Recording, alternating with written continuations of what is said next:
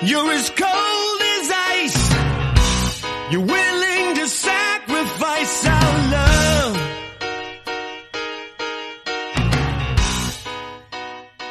All right, everyone, it's time for another episode of the Ice Cold Takes podcast.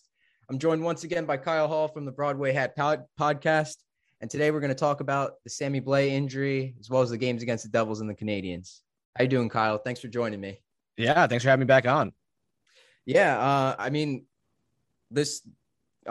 Sunday, that game against the Devils was insane. What a great game. A 4-3 win for the Rangers. You know, Kakko breaks out. We'll talk about that later.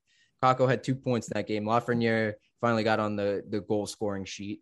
And then that shootout was just insane. Georgiev really, really bailed us out there, surprisingly. But the first thing I wanted to talk about was the Subban slew foot on Sammy Blais.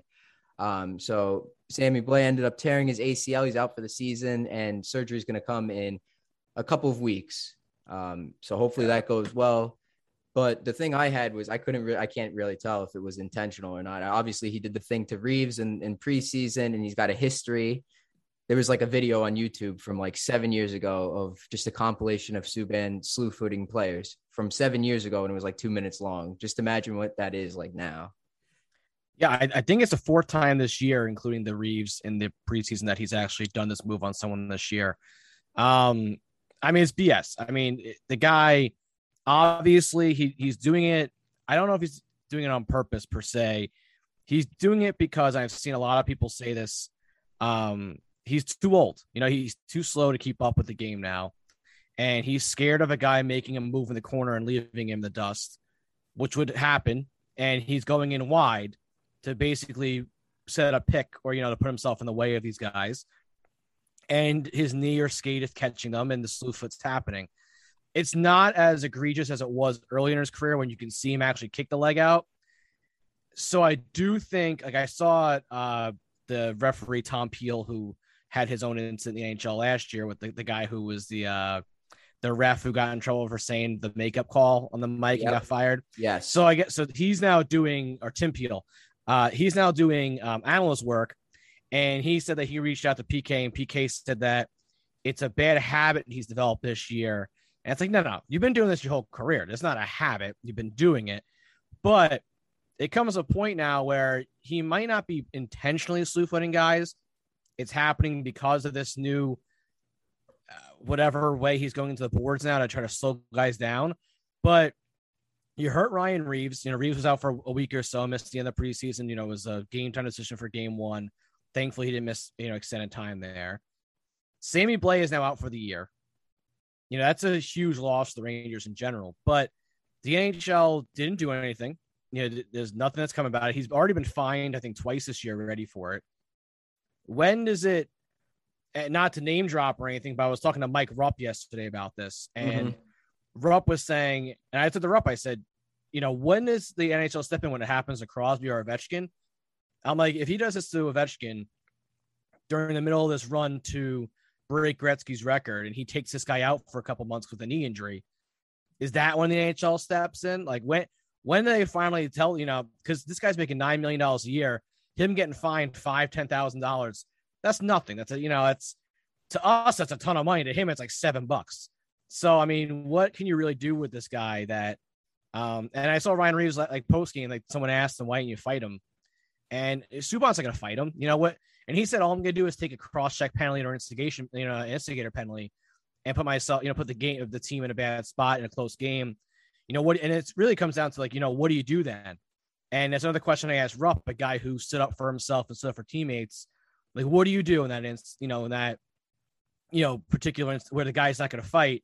And he's like, there's really not much you can do, but he should have to answer the bell. Like he should, as a hockey player, step up and answer the bell next game. Maybe not fight Reeves, maybe fight a guy like Kreider more in his weight class. But, I went off on Twitter about it because it's a situation where he's just done this his entire career. And it's just, when they finally get to tell this guy enough's enough. Yeah, I completely agree. I think he needs more than just a slap on the wrist. The NHL, the league does that. They tend to do that, not just with incidents regarding suspension, but like on ice play, but off ice play, of course, with the Blackhawks incident. Um, I mean, Subban, whether it's intentional or not, it doesn't matter to me. I think he needs to face some form of discipline, where whether it's he's out for 3 games, 5 games, something like that. It can't be like a $10,000 fine. That's not going to do anything. You got to get game checks. Game checks are where these guys lose money. That's the real. Right. You know, he starts losing $50K, then you're talking, okay, he's losing a couple game checks here, but yeah, it's a weird situation because again, the guy's not going to actually drop the gloves. So how do you get any kind of payback on him? It's so weird. Like I have a lot of respect for Subban as a person. He does a lot of really good stuff off the ice. Like he says a lot of good things. I think he's like a decent human being. I genuinely feel that. But like sometimes his on ice play, it bothers me. Like something like what he did to Reeves or something like he did to Blais. If that keeps happening, it's not a good look. And, I think honestly, I feel like he should face some discipline. And I don't know if it was intentional or not, but like you said, it is a habit but he's just not developed it this year. It's just a habit that he's had his entire career. It is a habit, but just not this year, all time. It's a 12-year habit that he's had running. Yes. That he's trying to shake. Yeah. Right. Yeah. And I think that makes a lot of sense what you're saying, that he's a little bit older now, so he can't catch up to guys. So, he like stretches his legs out to catch, take as much space up or whatever. And by doing that, you get behind a player's skate or whatever. And, you end up slew footing the guy. Yeah. So 4 times this happened this year. And it took until the 4th time where a significant injury happened. Now Sammy Blais out for the year. And he's one of those players, Sammy Blais, that was, that fits that grit narrative, the tougher to play against player. There's a lot of things that I liked from Blais in his first month plus. I mean, obviously he didn't score a goal for us yet, but he made some nice plays. I like how he charges the net. He uses his size. I genuinely like that. It gives me Rick Nash vibes. And, a lot of players, you don't really see it too often. And you could say we have like 3 players that do that. We have Kreider, Gauthier, and then Sammy Blais that, is willing to use their body to get to the net. And I think that's an important player. I liked Blais. I mean, I loved Blais in the preseason. I thought he played great in the preseason. Oh, yeah. I was all about it. I was, all these Ranger fans on Twitter are all mad about the Buchnevich trade, which you can't blame the guy for getting traded for someone. You know what I mean? Like, that's not his fault. He came over here in that deal. So he had a bad, I wouldn't say bad start, but like Ranger fans were already not liking him because he wasn't 89, Right. Because he's just not Buchnevich. Yeah. Exactly. He's not that player. And then he came in and like the first preseason game, he had like 8 hits and a goal. And I was like, well, first off, and anyone I talked to, like I DM'd a bunch of Blues writers and like, you're going to love this kid. Like he hits everything. He's a big, strong kid. And they compared him to Kreider in like the sense of a power forward. And I was like, okay, but they said 3rd line player, that's where he should be slotted. And I liked him. I liked this game, had a couple of assists. Him and Alexis Lafreniere had a nice little, that Canadian road trip. They had a nice little 1-2 punch there in a couple of games. And against the Predators too, that game where Blais showed off his hands a little bit, slid it over to Lafreniere, who scored. Yeah, that little winning streak there. They were clicking that line with Hedl. And, I like the way he was playing. And it stinks because he was finally getting an opportunity on that top line. And he was actually settling pretty well there with Zibanejad and Kreider. Mm-hmm. I thought he actually looked pretty good there. And sure enough, this happens. And the unfortunate thing is it's a contract year for him too.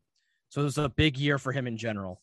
And now he's going to be missing the rest of the year because, this guy, has an unfortunate dirty-ish play on him. Right. Yeah. And I think like, I don't remember if his first game on the top line was in Calgary, but that game against Calgary, I know for sure that's the one where it was a really rough game for him. That's where he ran into Hedl. Trouba ran into him. He was kind of like all over the place. It wasn't a good game for him. And I will admit that. And then he kind of bounced back in the next game against Florida. Against Florida, he looked good. Yeah. Yeah, and then I think against the Devils, he had a breakaway, right? It was that the game where he did like the power move to the net, but then the puck slid off his stick. Yeah, it was either the Devils or Columbus. I forget what game Columbus, was that week. yeah. Yeah. Maybe Columbus. Yeah, no, he was playing well the last couple games. I just didn't think he should be on the top line. I'd rather have a guy like Gauthier on there or Lafreniere. Lafreniere needs to be moved up to the top. I mean, he needs to somehow work his way back up that lineup. Yeah.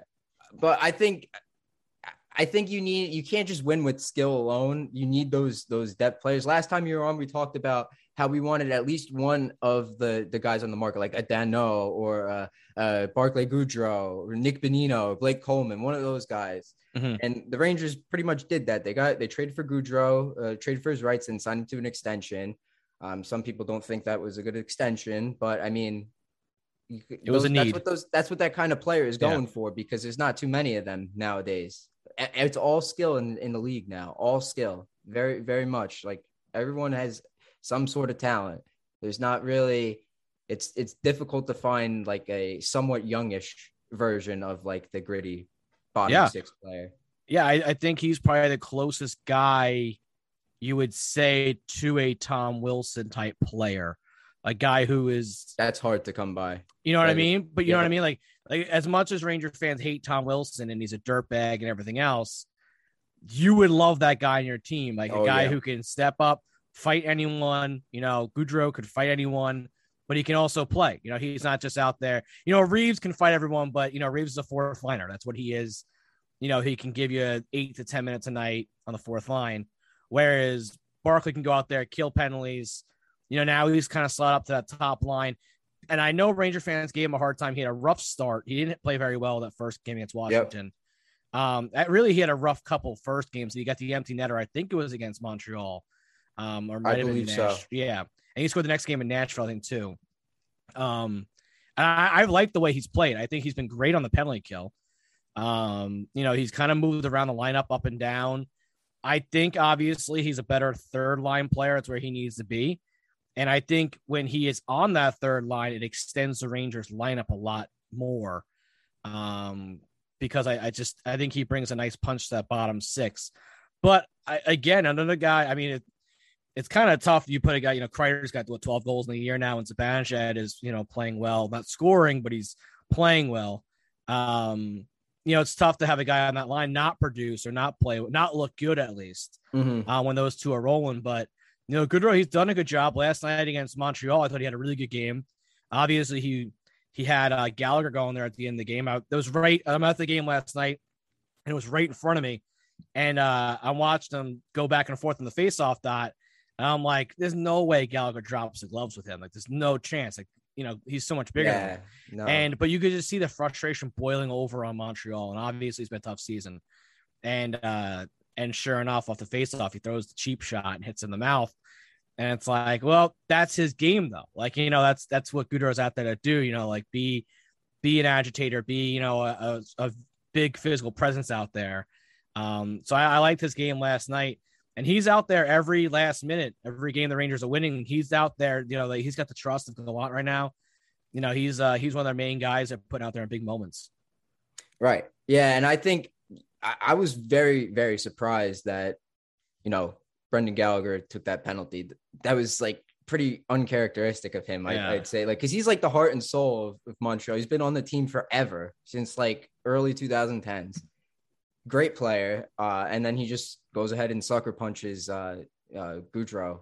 Like, I have no idea what they were saying. It had to have been something Goodrow said to him. That's probably a minute left in the game, your goalie's pulled, and you go in and sucker punch a guy and take a penalty. And basically, I mean, that ended the game. I mean, Montreal had one more chance after that, but but with like 5 seconds left. So I mean, that's it. Then the Rangers were just they won the face-off, I believe. They were playing keep away, They were playing keep away, passing it around to each other on the power play. That's all they needed to do. Yeah, at that point that it's in the bag. Like, you can't take a penalty like that. But yeah, I don't think Goodrow is going to stay on that top line as long as for very much longer. If like Gauthier or Kakko or Lafreniere. Actually, Kakko should stay where he is right now. He's playing so well with Panarin. He's playing well with Panarin now. Yeah, I wouldn't touch Kakko. It's Lafreniere's spot to win, I think. But just because I think Gauthier and Kreider play so much of a similar game. I don't know how they'll work on the same line together. Like Gauthier needs to get to the front of the net, and that's where Kreider obviously has that set up shop. And it's funny. So I went to an event last night before the game where there were a bunch of Rangers alumni talking, and Ron Greshner was there, and he's talking about the development of a hockey player, and he was saying that Chris Kreider has been so good for so many years, but he's seen a development in him the last 2 years where he's taken a big step forward in his game. And he said it could take a player a while to understand where they need to be on the ice. Like where he's like Ovechkin found his office. You know, it took him a year in the NHL, but Ovechkin figured out where to be on the ice, and he's done a very good job at it. But he's like, you know, that blue paint is where Kreider needs to be. And he said in years prior, he's done well there, but he's, you know, still try to play another different game. But he's like, he's a more of a focused downhill player this season. North-south. He's like, yeah. He just skates in straight lines. That's what he needs to do. Straight line skater, goes right to the net. And man, I mean, Anders Lee is a very good net front presence in the Islanders. He might, you know, the two of them are maybe 1 and 2, at least in the Metro, for how good they are in front of the net. Kreider's deflection skill this year is unbelievable, how he's deflecting these pucks in. Yeah, everything.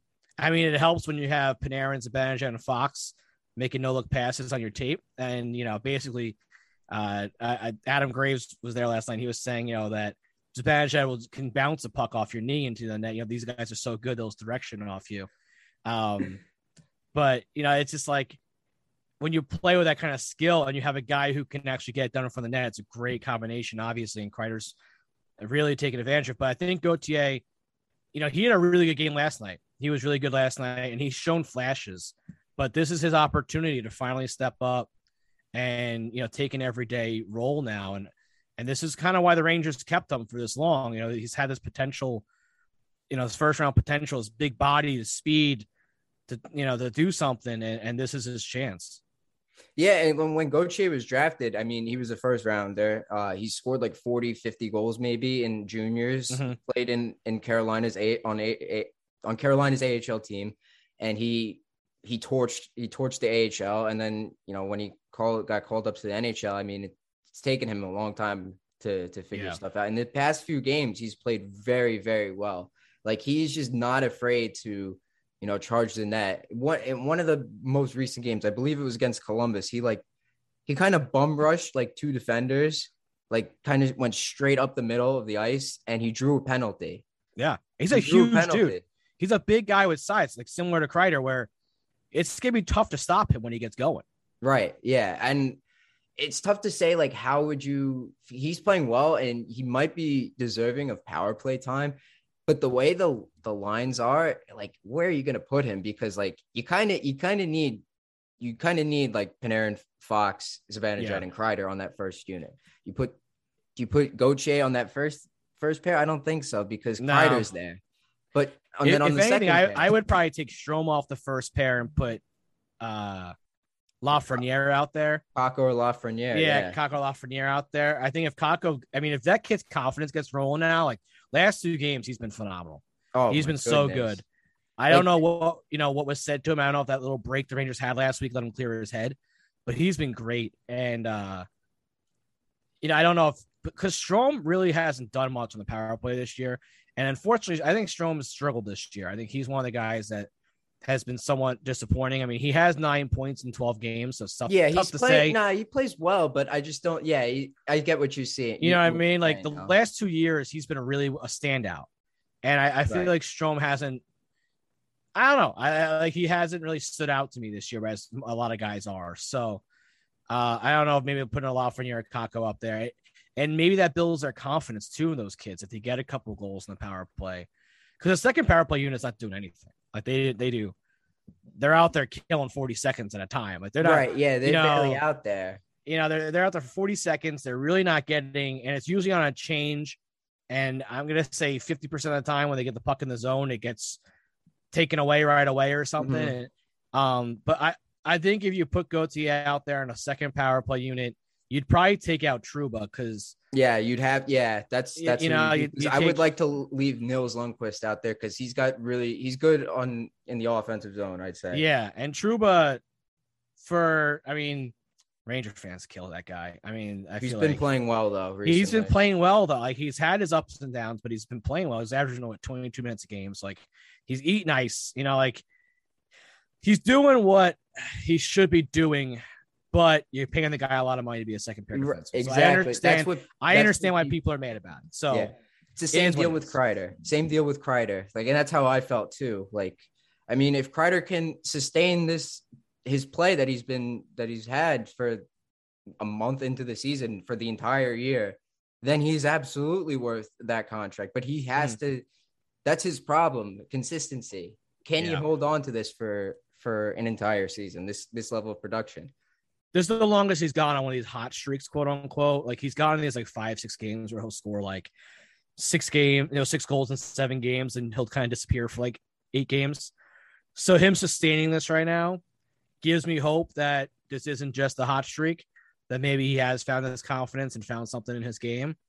I mean, he's on like a 60 goal pace right now. Like, you know, he's on an insane pace. Ridiculous. He's not going to keep this up, but you know, I said before the year, like it was like 5 hot takes. And it was like Kreider breaks 30 goals. Finally, that looks good. You know, I said that Igor would be a top 5 goal in the NHL. I think that looks pretty good. That one looks pretty good too. Yeah. Well, I was wrong on one. I said Kakko's got 25 goals. He better get hot because I don't know if that's gonna happen. I'm trying to think what my other one was. The Rangers make the playoffs, so I mean, obviously they're hopefully trending that way. And then my last one was that Sammy Blais would turn into a fan favorite, which is unfortunately, I don't know if he ever got there, but you know, it looks like that's gonna be cut short this year. A lot of people gave him crap. After that game against Calgary when he took out a couple guys. It wasn't good. Yeah, I mean, his nickname is Sammy the Bull, so yeah. I mean, I like that nickname for him. Yes. Yeah. The Bull. It's Bull China Shop. But yeah, and then like getting back to like the fourth line stuff, like the guys like Blais, I mean, he's too good to be playing on the fourth line. But if you take a look at our fourth line this year and compare it to like years past where we've had a defenseman on there, like Brendan Smith or Michael Haley on there, Greg McKegg, like you really cannot compare the level. I mean, Rooney was there last year and he did well. Yeah. And Blackwell was a good player, but we would typically play him in the top 9 for whatever reason. He'd do well there. He would do well there, Blackwell.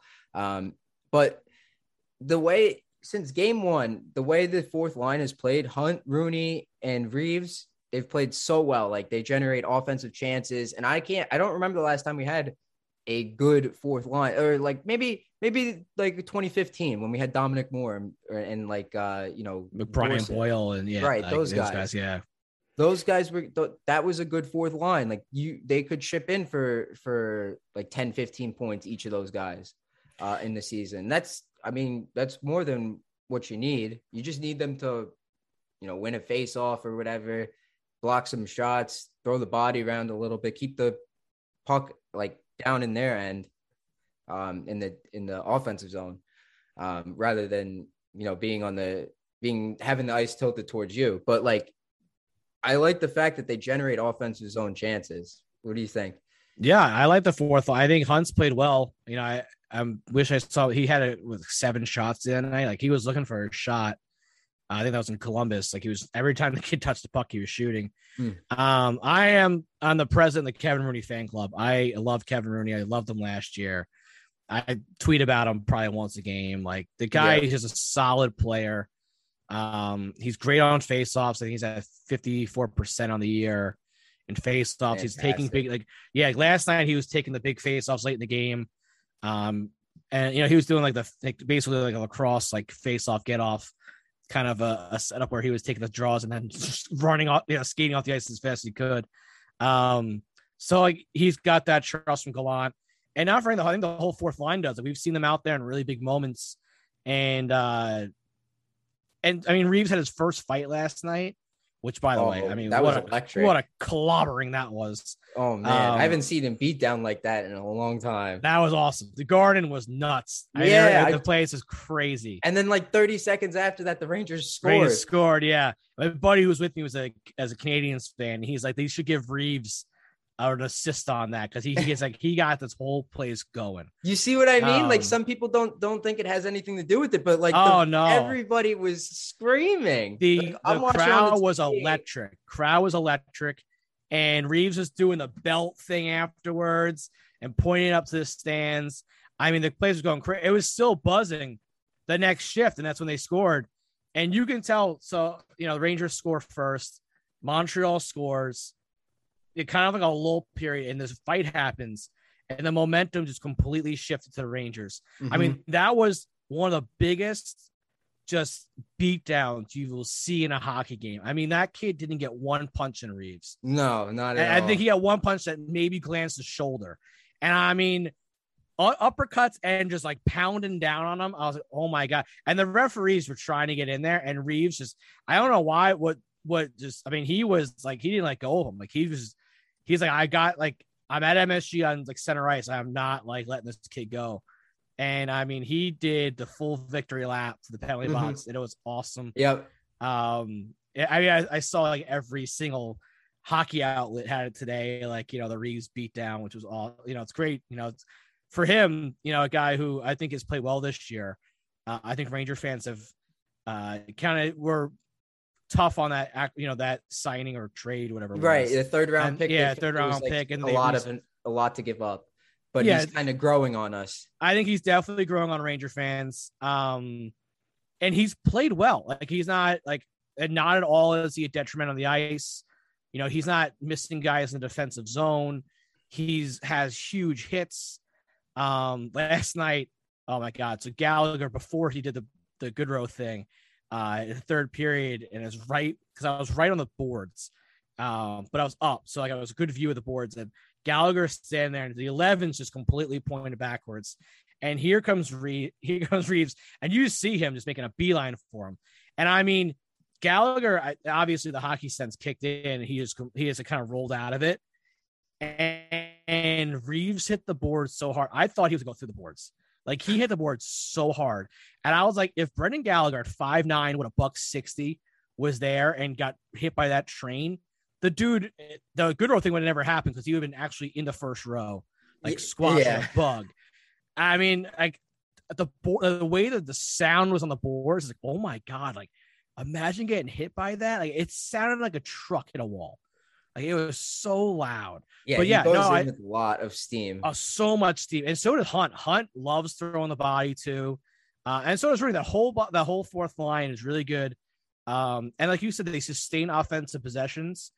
They keep the puck in the offensive zone. Maybe they're not scoring so much. Rooney's got 3 goals. They're definitely due for a goal for sure. Yeah, they've been out there for a couple goals with the defensemen scoring. But yeah, I think that this fourth line has been, like you said, we've had like Phil DiGiuseppe, come on in. We've had so many guys that kind of come on the fourth line that, I mean, they just, not that they weren't NHL players, but they just. Well, DiGiuseppe worked with Chytil and Kakko, but I mean, like that's all I remember from him, really. Yeah, if I go a couple games, and then these guys just like cycle in and out. But yeah, no, having like look at the Islanders' success with that fourth line, that identity line they have. And I think it's something the Rangers. They protected those players, in the expansion draft. They were willing to give up Jordan Eberle. Yeah, they handed Eberle, and they're like, no, give us Matt Martin. You know what I mean? Like, it's crazy. And I think that's something that we talked about way back in the off season, like having these guys on your roster that gives you that identity. And yeah, have the Rangers had a couple cheap shots here and there this year? And like, they've had a couple stupid little things, but all in all, I think these players have a lot more flex. I think they're skating a lot easier on the ice, knowing that Reeves is back there. Mm-hmm. And it was good to see him finally drop the gloves, because I know there was a lot of talk between Ranger fans, and I heard some other media outlets saying like, "Oh, he hasn't dropped the gloves yet this year. Like, what's he doing?" I mean, there really hasn't been an opportunity that I'm like, why isn't Reeves dropping the gloves? Like, you know, no, nothing sticks out to me really. Yeah, you know what I mean? Like nothing sticks out. So I think last night, but like the moment, like I think he sensed like I gotta do something, the momentum in the building, like the excitement in the building was kind of like, if you've ever been to a game, like there's like a lull period where you're kind of like this is going up and down the ice, and you start to hear the puck being like, you know, hitting the sticks, and like that's how quiet it is. That's what it was like. And then all of a sudden this fight happens, and then there was a buzz literally for the rest of the period. And then the Rangers scored again the third, and the buzz was back. And then there was a nervous energy towards the end of the game. But that was the momentum shifter right there. I think, like my buddy said, Reeves deserved an assist on that just because of the way that he got the crowd going. I like that. That's a good point. There's the ice cold take of the week. Reeves should have had an assist on Kreider's goal. Yeah.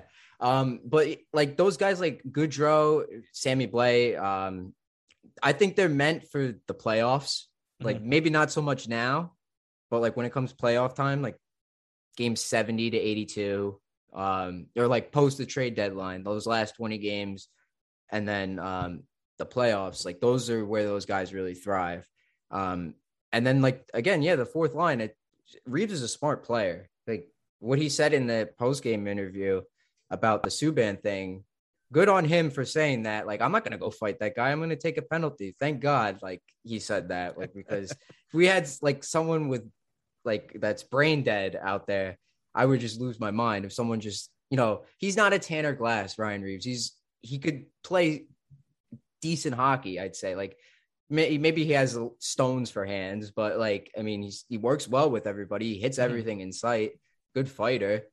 And it seems like a great locker room guy too. Like he's the guy who yells for the guys to come out and everything. He's like been to the playoffs like however many years in a row. Yeah. Like teams constantly try and acquire this guy. So there's a reason. There was a cool thing I saw last week. So he got hurt. I forget what game it was. And the Edmonton game maybe. And he got hurt during the game and he stayed on the bench in his uniform. And you know, he was out for the game, but he stayed on the bench. And they asked him after like were you ready to go? And Gallant's like, no, he didn't want to leave his team. Like he wanted to be out there for the boys yelling and everything. I've seen that before, yeah. And I was like, that's awesome. You know, that just shows what a team guy he is. That he was, you know, in pain, didn't want to go back to get treatment, wanted to stay on the bench with the guys and like, you know, pump them up. And I think he still had words with someone on the bench too. You know, like he still was like engaged in the play. That's funny. Yeah, I mean, I've never seen something like that before, where a player gets hurt.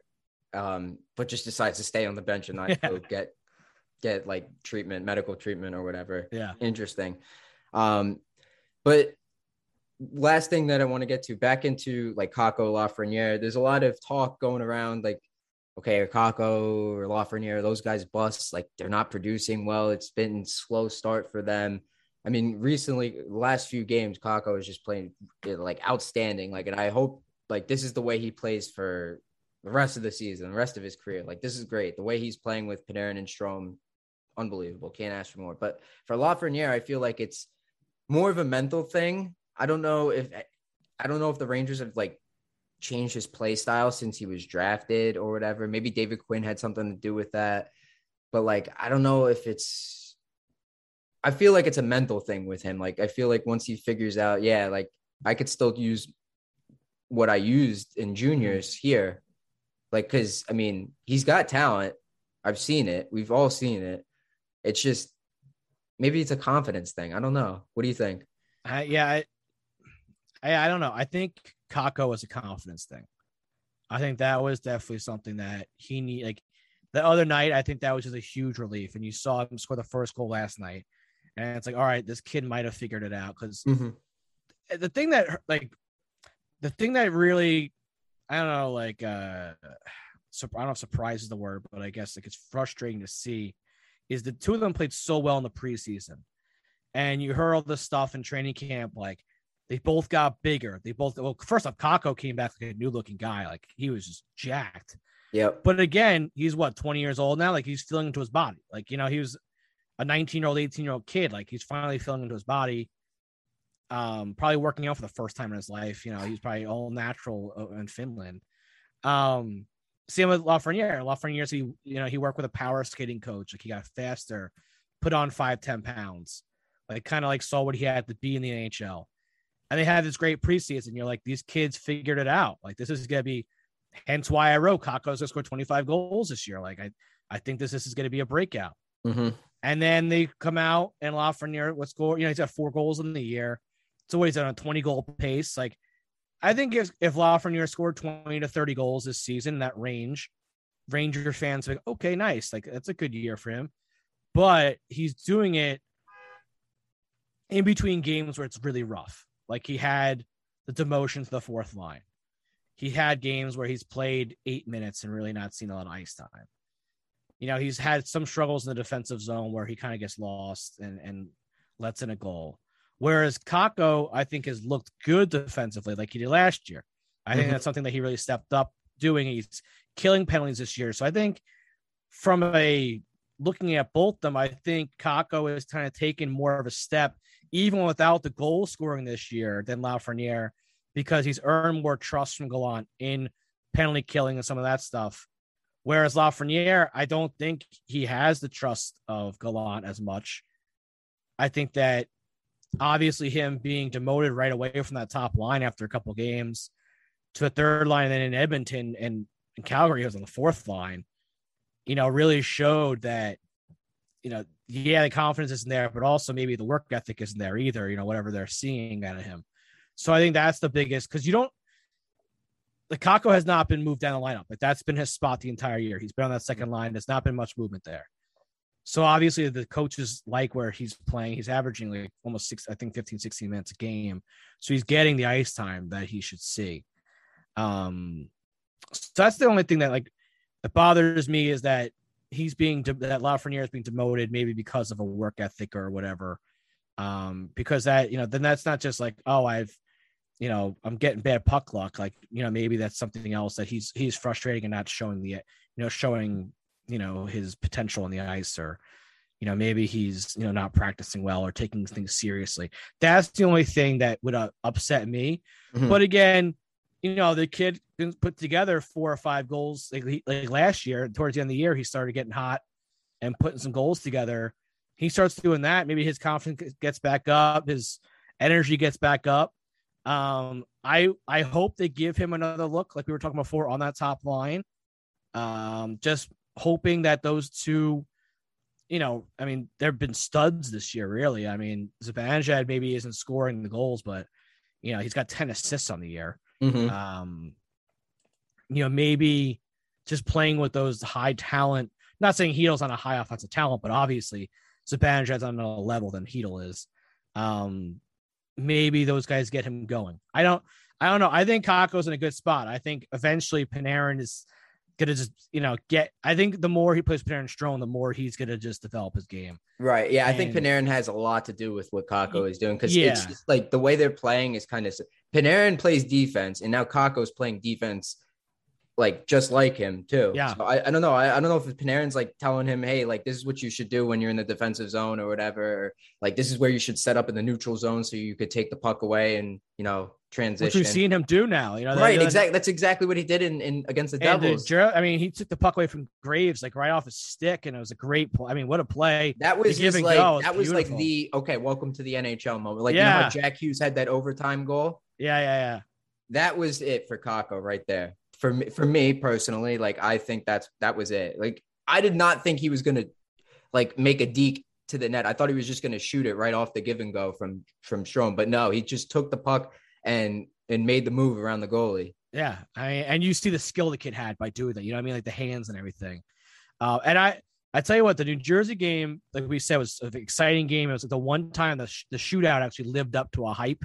Oh of the yeah, shootout. Yeah. You know what I mean? That shootout was electric. Uh-huh. And Gallant, I got to give him credit. I was yelling at the TV because I was like, "Where is Fox? Like, why isn't Fox taking a shot?" Yeah, I was like, "Come on, put Fox out there." But I mean, he's stuck with the kids. Like he went Lafreniere and Kakko. And I was like, you know what? That's pretty good. He's stuck with those kids going out there because he knows the skill they have offensively. Mm-hmm. Kevin Rooney, again, my boy, kind of a question mark throwing him out there. Yeah, I was like, all right, what's Rooney doing out here? And then Kreider, who hasn't scored a breakaway goal in his life, goes out there. It's his first shootout goal his entire career. Yeah, that was crazy. Like I saw that he only had one shootout attempt in his career, and I thought that was so nuts. Like in all his years playing. The guy can't score a breakaway. He can't, whatever it is. He scores every goal everywhere else. For some reason, he got so much speed. You look at all his breakaways that he's missed of he scored a couple, yes, but yeah, I saw Kreider go out there. I was like, where the hell is Fox? Like, what is happening right now? Yeah. But it ended up working. And like you said, Georgiev had some big saves. I think the Devils kept on shooting 5-hole. They're going to keep on scoring. Every time they went 5-hole, they scored. But, and another guy, Kreider can't score in a breakaway, and Georgiev can't stop a breakaway. They'd be great to practice against. For real. Yeah. So to have Georgiev step up there and kind of steal a win there for the Rangers, that was pretty nice to see. You ready? Showtime. On May 3rd, summer starts with The Fall Guy. Let's do it later. Let's drink a spicy margarita. Make some bad decisions. Yes. Audiences are falling in love with the most entertaining film of the year. Fall Guy. Fall Guy? Fall Guy. That's what the poster said. See Ryan Gosling and Emily Blunt in the movie critics say exists to make you happy. Trying to make it out? Nope. Because I don't either. It's not what I'm into right now. What are you into? Talking. Yeah. The Fall Guy. Only in theaters May 3rd. Rated PG-13. I did not expect Georgiev to hang in tough like that, but it was very surprising to see that he made those couple saves, especially the one where he lifted his leg up. Yeah. Was that on like Tatar? I think. It might have been Tatar. Yeah, that was incredible. He went down way too soon, and then I was like, picked the leg up. I mean, the Rangers had that with Demko. Did that to them in Vancouver a couple weeks ago when he made the skate save when he didn't have the glove on his hand. And he sticks his skate in the air, and Panarin's like standing there with his hands in the air, like looking up at the sky. So it's nice to get one of those back because that was ridiculous when that happened to them. But yeah, I mean, when you look at this Rangers team and you look at the struggles, quote unquote, that Georgiev has had this year, and the lack of 5-on-5 scoring they've had, and Panarin finally getting a couple goals this weekend, but only having 2 goals coming into the weekend. And this team's 10-3-3. Mm-hmm. And only now recently in the past, 3 games have we actually played consistently good hockey. Yeah. Yeah. I actually put 3 periods together in a game. Like I felt like every game you get at least one period where they was fall asleep. Mm-hmm. Like in Seattle, they just stopped playing after the first period. Right. Exactly. And Igor basically had to win that game by himself. Mm-hmm. I mean, Edmonton, they fell asleep in the entire third period, almost lost. Third period, yeah, the second almost period lost the game in regulation. They lose in the overtime. But if you asked me before the year, I'm sure you would say the same thing. 10-3-3, would you sign up for that? I'd say absolutely. But Ranger fans aren't happy. There's Ranger fans that complain and bitch and moan about it. Yep, exactly. And I don't get it. I mean, this is the best this team has looked in a couple years now. And I think it's time for Ranger fans to kind of stop it and kind of just embrace this team. That's what it is. We watched the entire Henrik Lundqvist career, right? Of 3-2 wins, 2-1 wins, 1-0 wins, 1-0 wins. We watched teams that couldn't score. We watched Ryan Callahan block 30 shots a game. Yes, and Dan Girardi and Mark Stahl eat shots all game long. And then you score 1 or 2 goals and you win. That's what we're back to now. But those teams made runs, whatever it is. And I think they got a coach now that they believe in and they really play for, which is huge. And I love what I've seen this year. Obviously, there's been a lot of nerve-wracking moments.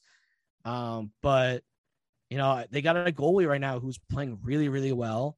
And these top guys, Fox is playing incredible. I mean, Fox I keep making the argument that he should win the Hart Trophy. It's not going to happen. It's not. McDavid is just too good. Yeah. McDavid is just on another level. But I think Fox could get some votes for it. Not first place votes. He could get some votes for it. But there hasn't been a Norris Trophy for a Hart-winning defenseman since Pronger in 2000. Pronger, yeah. He is so good. He made the little move last night on the yes, blue line. And it's just the one where he kicked it to himself. Yeah, that kind of stuff. And I'm again, watching it live and not having the replay, it was one of those things where I was like, what did he just do? And then I went on Twitter, at the next whistle, I go on Twitter and everyone's got it, the clip of it. Yeah. And I'm like, okay, he did do that. But watching it in real life, he's so smooth that you're he just did something that I think was really cool. I gotta go back and see it because they don't show the highlights there, which kind of stinks. They didn't show on the big board. But he is just so much fun to watch every night. Mm-hmm. Every night he does something. And like there's a badge and no look past the Kreider last night. Like these guys, they have so much skill along with this grit. Like they have 3, and I guess you could say Kreider, but they have 3 world-class hockey players in this team. It's Zibanejad, Fox, and Panarin. Mm-hmm. Like 3 elite world-class hockey players. Right. You know, like Zibanejad kind of fell down like in the neutral zone before Kreider gave him the pass. Like while they were on the rush, like Kreider's going full speed and Zibanejad falls down and he's behind the 2 guys that are on the rush. He catches back up to them and he still makes literally perfect pass over to Kreider. I'm trying, I think back, like when was the last time they had, obviously, I mean, we say last year, but I'm saying like these, like 3 guys like this with that talent, like we were hoping it was going to be Richards, Gaborik, and Nash. Yeah, we were. We had like one play where like those 3 guys like just made it happen on the line. But like Fox is just on another level. Panarin is just obviously been a world-class player for years now, but he needs to, he started finally shooting this weekend in Columbus, and he's carried that confidence now for the last couple of games, and he's looked fantastic. That's what he needs to shoot because his shot is deadly. Shoot the puck. Yeah, he needs to shoot the puck. Zibanejad again, like he's just such a solid player. Like he's on the ice all game long, and like big difference for me, I'd say, is like not to cut you off, but like on the power play, they're putting Panarin in like Ovechkin's kind of spot, like near the dot, and they're putting Zibanejad in the slot. Instead of like the other way, instead of putting Zibanejad in that spot and putting Panarin on the point. Which I think it's great because I think they both are deadly from those spots. Yeah, but I think Zibanejad's better from the middle though, from the slot. Yeah, that's what I'm saying. I think they're good with it. Yeah. Oh, okay. Yeah. And then you have Kreider's giant body in front of the net, deflecting everything off his elbows in front of the net. You know what I mean? Like, it's a good power play, which is why I think you can maybe slide a kid on that power play unit. Not to say Strome. You don't need Strome as much. You know, you know what I mean? Like, Strome might be able to get that second power play unit going a little more and move Chytil to a wing. You know what I mean? And have Strome center that second unit. Yeah, because Chytil's got a pretty good shot. Really, with Blais out. Blais was playing the front of the power play there. So maybe a Gauthier can go to the front of the net there or go kind of take that spot. Yeah. I know they use Hunt there every once in a while too in front of the net. Yeah, when there was injuries, yes. Yeah, so maybe Gauthier, that is a spot for him to take in. Last night they played Trouba again on that power play unit instead of another forward. So be interesting to see what they do there. But yeah, maybe put a kid there because the power play is rolling. Like they're doing well on the power play. Yeah. I mean, Fox again, like him quarterback, like he's what you wanted Shattenkirk to be and wanted Keith Yandle to be and wanted Yandle was pretty good though. Yandle was good. Yandle was wanted Del Zotto to be like all these guys that you're like they're gonna be the next quarterback, quote unquote, of this power play. He's that guy that he's like the guy. So and like again, so the Ranger event I went to talking to these alumni, someone asked, I think it was Graves, like, is Fox Brian Leetch? And he's like, listen, I am the president of Brian Leetch fan club, blah, blah. Adam Fox is a different level than Brian Leetch. Like Brian Leetch is a Hall of Famer and did his own thing. Adam Fox does his own thing. And he compared Fox to more of a Patrick Kane type of player where he does so many shimmies that he can lose a guy skating straight. And he's like, comes to a point where guys don't want to be embarrassed. So they don't pick. And that's why he gets around guys so quickly because they don't want to be embarrassed by going to the left and he just skates straight. And like his head movements and everything else. And he was like, they're different players, but he's like, the skill set and everything. Like, they both play two zones so well. Brian was an unbelievable passer. Fox is an unbelievable passer. Like that's the similarity, but he's like, he's got some Sergei Zubov in him too, where Zubov can go coast to coast very easily as well. He's like, he's not just like Brian Leetch reborn. Like he's a mixture of so much skill into one player. And it's crazy because Brad Park was there, who's like a Hall of Fame, unbelievable, iconic defenseman. Yeah. Should have his number retired for the Rangers as well.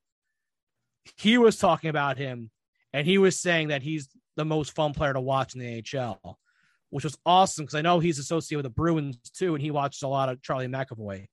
And he was saying that Fox is the most, electric player to watch. And he said that he sees some of his moves in Adam Fox, which is pretty cool to hear from him. That's awesome. That's a guy who was, an unbelievable offensive defenseman as well. Right. Yep. And he's like, I'm not going to say he's Bobby Orr-ish, but he's like, Bobby Orr had the coast to coast that Fox can do. So hearing those guys talk about him in that light was crazy. It's just, I always say like Fox is like the Bo Jackson from like that 90s football game or whatever. The Tecmo baller. Yeah. Yeah. Where like, you just can't touch him. Like, honestly, you cannot touch him. He does not get bodied at all. But go ahead, continue before I rudely cut you off. No, you're good. I just say it's like, he's just so like, I see people post about it all the time. It's like Adam Fox is ours. Like, you know what I mean? Like, you look back and like how many times you see like a kid come into the NHL and it's like Adam came out of nowhere and he's like this stud. And you're like, how come the Rangers can't get someone like that? Like all these years, these prospects, like kind of like, nothing happened. Like I feel like Buchnevich was a guy who like came out of nowhere and kind of like came into the lineup and you're like, oh wow, like this kid from Russia we got, like he's pretty good. Adam Fox, like you knew like, oh yeah, like he was a good college player. Like he seems like he's gonna be a good player. Like looking back on it, like I met him when he was before prospect camp. He was at the Rangers draft party. Well, before his first year? Before his first year. Oh, yes. And I got a picture with him and he's like, I'm 5'10". He's my height. You know what I mean? Like he's 5'10", like maybe 6 foot in skates. And like, like maybe $150. And I'm like, this is the big like prospect kid. Like this is the kid that we're like, I'm like, he's gonna get killed in the NHL. And Ryan Lindgren was there. And Lindgren is this big kid, and I'm like, and like the Bruins just kind of like casted him off. And I don't know why they did that. I was like, and I said then, I'm like, this kid's a beast. And I left that, and I was like, Lindgren's gonna be the star, and Fox is gonna be the guy that's gonna come in and kind of like struggle maybe. I mean, they both become unbelievable players, but Fox, I mean, he's the best defenseman in the NHL. I mean, it's incredible. Him and McCarr going back and forth in college, and now gonna go back and forth in the NHL is such a cool little like sub story too. Like these guys were Hobie Baker finalists together, and like they'll battle out hopefully for Norris for the next 10 years. So I mean, yeah, it's just team. It's a fun to watch a team right now, and he is must watch TV. Adam Fox. Yeah. He's like the equivalent. He's the hockey equivalent to Jacob deGrom. Yeah. Like, I try and tell like my co-host, like he doesn't watch baseball really. I'm like, dude, if you want to get into baseball, here's what you got to do. You have to turn on the Mets when deGrom is starting, and you have to watch one of those games. That's it. And he's like, well, okay. We're like, well, what about Garrett Cole? I'm like, don't worry about Garrett Cole. Just watch him too. Yeah. You don't need to worry about Garrett Cole. Just do Jacob deGrom. I mean, but like, yeah, Fox is just, I can't believe like the way he's playing this year. I thought like the way he played last year, I've said this a number of times, but like, I thought the way he was playing last year, that was going to be it like for the rest of his career. Amazing. But like this year, he's added a whole bunch of offensive skills to like, he's shown off a bunch of offensive talent too. And like that. I felt like people were poking holes in his game at the end of last year. And they're like, oh, he won't be able to sustain it, blah, blah. Like there's a lot of people that were upset that he won the Norris. And it's like, oh, let's see him do it against the rest of the NHL, not just eight teams. I think he's showing pretty well that he can play against anyone. He's my front runner. He's my. Yeah. I really can't. I don't know. I mean, there's a lot of good defensemen. Hedman, Yossi, McCarr, McAvoy. Those guys, they're all good. Dougie Hamilton too. You might even consider, but like, I mean, it's no question for me. Adam Fox is so damn good, and like. And then I agree with what you're saying too, but like about like the whole team. This is a fun team to watch. Like we're fans and getting upset. This is part of the journey. Like we are part of the journey right now. From the letter to now, this is all on the journey. So we take it game by game, and the younger guys are going through the same thing. They're trying to learn. Kako's going through it right now. Right now, this is like, hopefully this is like the climax, or this is like the end of the rising action where everything starts to click for him. Yeah. Right. But yeah, this is a very well balanced team. I really like what I'm seeing. If they could like sustain this kind of play, like where they're shooting the puck so much, like, I mean, they had like 40 shots against Columbus, right? And then 40 shots against the Devils, I think, maybe. Yeah, back-to-back 41 shots, I think. And then I don't even know how many shots they had last night, but there was just from the first period was just, that was like one of the best first periods I'd seen from the Rangers, because usually they start like pretty slow sometimes. But like last night, they were right from the opening faceoff. Kakko shot right as he entered the zone, like 10 seconds in. Every time they had a good look, there was a shot on that.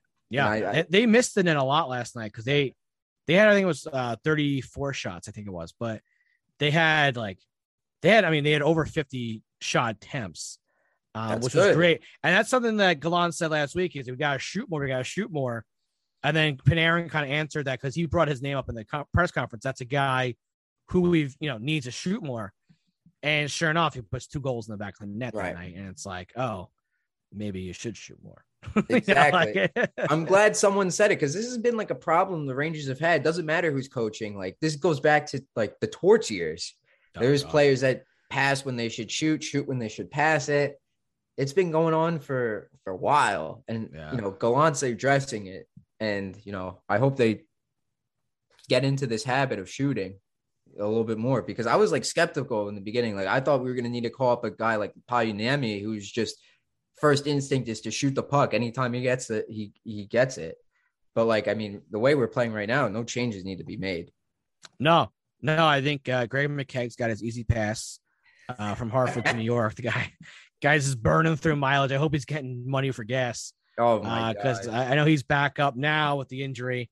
But it'd be interesting to see, I'm sure we'll catch up later on the year, but I'd be interested to see when the Rangers do make a move, if they do in fact do that, for someone to kind of take a scoring, role maybe. Mm-hmm. But if Julien Gauthier puts it together, you don't have to do that. Exactly. But if he does struggle, where do you turn? I don't know where you turn to there, but I think if Lafreniere somehow gets his way back into that top 6 role, it's tough to say top line because Panarin plays in the quote unquote second line, which it's tough to say that. I think Panarin, Strome, Kakko is his top line. I think that's the first line because Panarin's there. Yeah. It's tough to say that. There's a one, just the top 6 you call it, but they're gonna pretty much, those 2 lines are pretty much gonna get the same amount of ice time. They do, they rotate pretty well. So, but yeah, so if Lafreniere can stick on, because like you said, I don't think Goodrow is the answer long term to that. Long term. Right now he's fitting in well, but long term, you want to see a guy who can pour in 30, 20 to 30 goals in that sport. Yes. Not saying Goodrow cannot do that, but his track record and his history in the league says, otherwise, but, where he would position well, in that bottom 6, but, where they turn, if for some reason Lafreniere continues to struggle, if Gauthier doesn't take a step up in his game, although it looks like he has in the short term that he's ready to take that step, hopefully for the first time in his career. It'd be interesting to see where they turn and who they deal and turn, to someone. Right. I think it would, if they go for a guy like Tarasenko, you'd have to give up like a Kravtsov or a Gauthier, because it makes sense. You're getting a winger, you're giving up a winger and a draft pick, of course. I have to get into Kravtsov talk because I'm sure we can go on about all day. My gosh, yeah. But I mean, if that guy just kept his head down, maybe he had issues. It wasn't fair what they did to him. I will agree. Definitely. I have some concern for how the Rangers organization develops forward. Remember, this is the same organization that drafted Dylan McIlrath over Tarasenko, that drafted Pavel Brendel and thought he was the best player in the draft, that drafted Hugh Jessamine. This is the same organization. Sather was in charge at that time too. And I mean, he's behind the scenes now, but he might be pulling some strings. You might not. You don't know. But I am skeptical a little bit. But yeah, I agree. Like Kravtsov, he should have gone down. He should have listened. But like he'd be back. Yeah, he would have been down there for 2 weeks, and he would have been back up. And now for anything, he probably gets that first look on the first line. You know what I mean? He's probably getting that look there if he was here. Yeah, you kind of look back like, what did they do to this kid that obviously he almost snapped a little bit and everything else. Like, they're saying Chris Drury said whatever it was during the bubble practices or whatever. And obviously Kravtsov was down in Hartford when he was there, when he first left America to go back to Russia early. So like he had a history of doing it. So I don't know what if he was, I don't know, someone said something to him like, well, why don't you just go back to Russia if you don't like it? And then it kind of maybe rubbed him the wrong way or whatever happened. But, if that doesn't happen, then I think you're in a different position on this roster. But, it seems like he's open to coming back to the Rangers, which, that was the first time you heard that when he went over there, like, hey, I'm going to work my butt off over here and get my way back to New York soon. I don't know if that's just lip service, but, if there is an amendable way, I don't know, for him to come back to that team. But like you said, he's a great trade chip to have for someone else. And if Tarasenko is the name that comes up, that's a pretty good guy to add to this roster. And if it is Kravtsov, you're losing a guy who might not even be part of your future. So that's maybe not a bad thing. Phil Kessel's deal's up in Arizona. It's a guy who seems like, he's a little bit on the older side, but we'll have to see how his play is by trade deadline. Yeah, exactly. He's more of a rental type guy. But with the cap situation next year, you're probably looking at more at a rental guy anyway. Mm-hmm. And then the other side of it is if Philip Hedl steps up somehow this year and takes, he's had flashes. Is he ready for a second line role next year? Right. And then that's the other thing. And Ryan Strom's deal is up, and he's probably not going to be in your price range. It's going to be, I was trying earlier this week. I was looking at like contract comparables, and like, I believe it was like Kyle Turris, like for the same amount of points and like the same amount of games, he's getting paid like $6 million or something. Yeah, it's probably where he's gonna be, like probably the 5. That was his contract when he was with the Predators. Yeah, because he's on a different contract now. But like that's like the comparable. It's gonna be $6 to $7 million, I would say, for him. And I don't know if the Rangers want to cough that up. I don't know. I mean, this guy that they've been trying to quote unquote trade for 2 years now. I mean, this guy is constantly in trade talks, and he's played so well with Panarin the last 2 years. It's tough to separate the two of them. Oh yeah, Panarin has said he's his favorite. I don't think you should. I think they work well. Just like Fox and Lindgren, it would probably be nice to have Fox and Miller, but Fox and Lindgren, you can't separate. You can't mess with those two. Yeah. So good. It'd be, and like Panarin said, he's his favorite centerman he's ever played with in his career. So, it's crazy to hear that. So that's the big decision that the Rangers are going to face. Like, what the hell do you do with Strome? And the cap space around that, because I mean, you have Goodrow who could play a third line center for you. Like, he's actually done pretty well on faceoffs this year, and he could play center, but that means then you move Hedl to that second center, and then you go lose out and acquire a third center, or you could you hope Morgan Barron plays out. And he's the biggest question mark of it all. Like, what the heck is they doing? The guy lights up in Hartford every night. He's one of the top 3 players. He looked a little outmatched when he when he got called up this season. I know he's playing well in Hartford. I like what I'm seeing. I like to see him get an extended look though, like more than just the game or two here and there. Like, give the kid a couple weeks to like get him a couple games, get some confidence in him, see what he can do. Yeah, I think for this, like, if you called him up instead of McKegg, maybe. I don't know, but the way the team's playing right now, I wouldn't even make any changes. I would just keep copy paste the starting lineup for the next few games. Yeah, just roll right now because you're a 4-game winning streak. There's no reason to touch it. Like, there's no reason to touch anything. If it ain't broke, don't fix it. Yeah, you just beat Florida, the best team in hockey. You just beat back to back. You went back to back this weekend, and then you had a good game against Montreal, even though they're struggling, but a good gritty win at home. Now we got to play Toronto, and that's going to be a good test. That'll be a good matchup. And then this weekend you got Saturday was the COVID cancellation against Ottawa. That's crazy. Actually, I can't believe that happened. The whole team's vaccinated. They got 10 guys with COVID. Like, that's crazy. That's crazy. Man, it must have been like some strong thing. Something got in there. Someone must have gotten really sick. Yeah, really got COVID plus. Yeah, exactly. But I think it worked out well for the Rangers. They got back to back. They were going Ottawa back home against Buffalo. So now you only have one game this weekend. And maybe that means you don't have to play Georgiev, although it'd been a nice matchup to have him play against Buffalo. A weaker team, you can say, but they're actually off to a pretty good start in the year. And I would advise against playing Georgiev against Toronto, even though he has a good track record against them. Well, they're putting Georgiev in net against the Islanders next week. He's the Islander killer. So first game against the Islanders. The Islanders in the new arena. I can bet you that they have Georgiev in net because they got Friday with the Thanksgiving showdown is against Boston. It's like a game. I hate those every year. It's the same damn thing. Yeah, so I think you'll probably see Igor on Friday. I've been pretty good at except for the Edmonton game. I got that wrong. I thought those could be Igor, but I can see them going Georgiev, giving Igor a break that Wednesday, letting Igor go Thursday, Sunday, giving Georgiev Wednesday, almost giving Igor like a week off, and have him go Friday against Boston, and then the Sunday, I guess you go back. I guess depending on how Georgiev plays, because you got 2 games with the Islanders that week. So, I mean, how good is it to wake up today as a Ranger fan, a game out of first place? The Islanders are dead last. Yeah, I didn't even check the results of I know Carolina and Washington played last night. They had the West Coast games. The Rangers were in first place They were when I left the Garden last night. They were in first place. I screenshotted it. And I was like, you know what? I'm waiting till the morning. I'll see how the other teams do. And sure enough, they both won. Okay.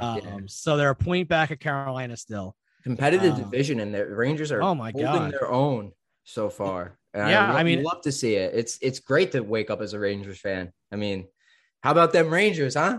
Yeah. See, Reeves said, oh man, Ryan Reeves, that guy's. I like him. He's growing on me. I like his personality. He's all about being a Ranger. That's. What else can you want as a guy who loves and wants to be in? He said it when he got here. He's like, I want to be in New York. He's like, I knew for years I was going to be in New York. He's like, I knew that's where my career was going. He's a guy who's certain guys like Sean Avery. There's built for the New York spot. You know what I mean? Yeah. Avery tried to do his craziness in Dallas and they tossed him out. He came back to New York and he was Sean Avery. And he found himself back and in Ranger New York, fans loved him and he did it all. There's certain guys that just click in New York and they just not a care in the world and they just work out so well. Yeah. I think he's just one of those guys that's going to be just a home run guy for us. Yeah. I agree. Those guys certainly don't come around too often. The ones where the personality, his personality combines with the New York mindset and how they treat the way they treat players and stuff when they're not going well. When they combine and they're good. Oh, it's a beautiful sight. It's beautiful sight. It is good. Yeah. But anyways, thanks for hopping on with me. This is great. The Rangers are playing well. Hopefully they could keep it up. Who knows? Maybe come trade deadline, we might see some rental acquisitions.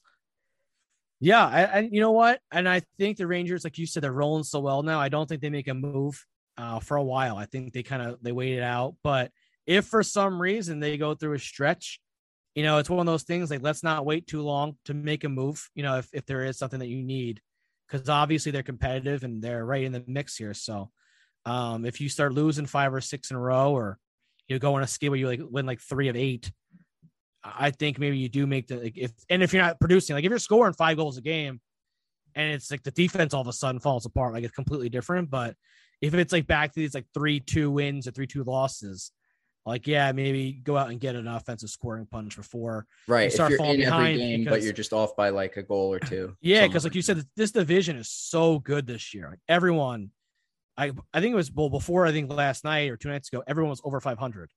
So yes. The Islanders are in last place. The Islanders are probably on paper the second best team in this. Right in the division. And they're having a hard time right now. They're having a really difficult time. Yeah. And again, they haven't been home yet. They've been on the road the entire year. It's a lot of adversity they're facing. They finally get in their home building next week, like we were saying. Maybe they start turning it around. They go on a Christmas run. They're a team not to cast off and say, oh, the Islanders stink this year, not to worry about them. I will continue to worry about the Islanders. I will continue to watch them because they're a good team. They'll figure it out. Their coach is too good. Lou is too good of a GM to let them fall apart. He'll go out and get the pieces they need to be successful. So Ranger fans, I think you celebrate today. Let your Islander buddies know, but maybe not too much because it might come back on you later on in the year. But I think the Rangers are on a good spot, and in this division, it's so tough. It's great to see. Yep, I agree 100%. Well said. Well, anyways, thanks again for coming on, Kyle. This is great. Thanks, everyone, for tuning in. Stay tuned for more New York Rangers info by visiting boysandblue94.com and our Instagram at theboysandblue94. See you all next time. You don't have to go home, but you can't stay.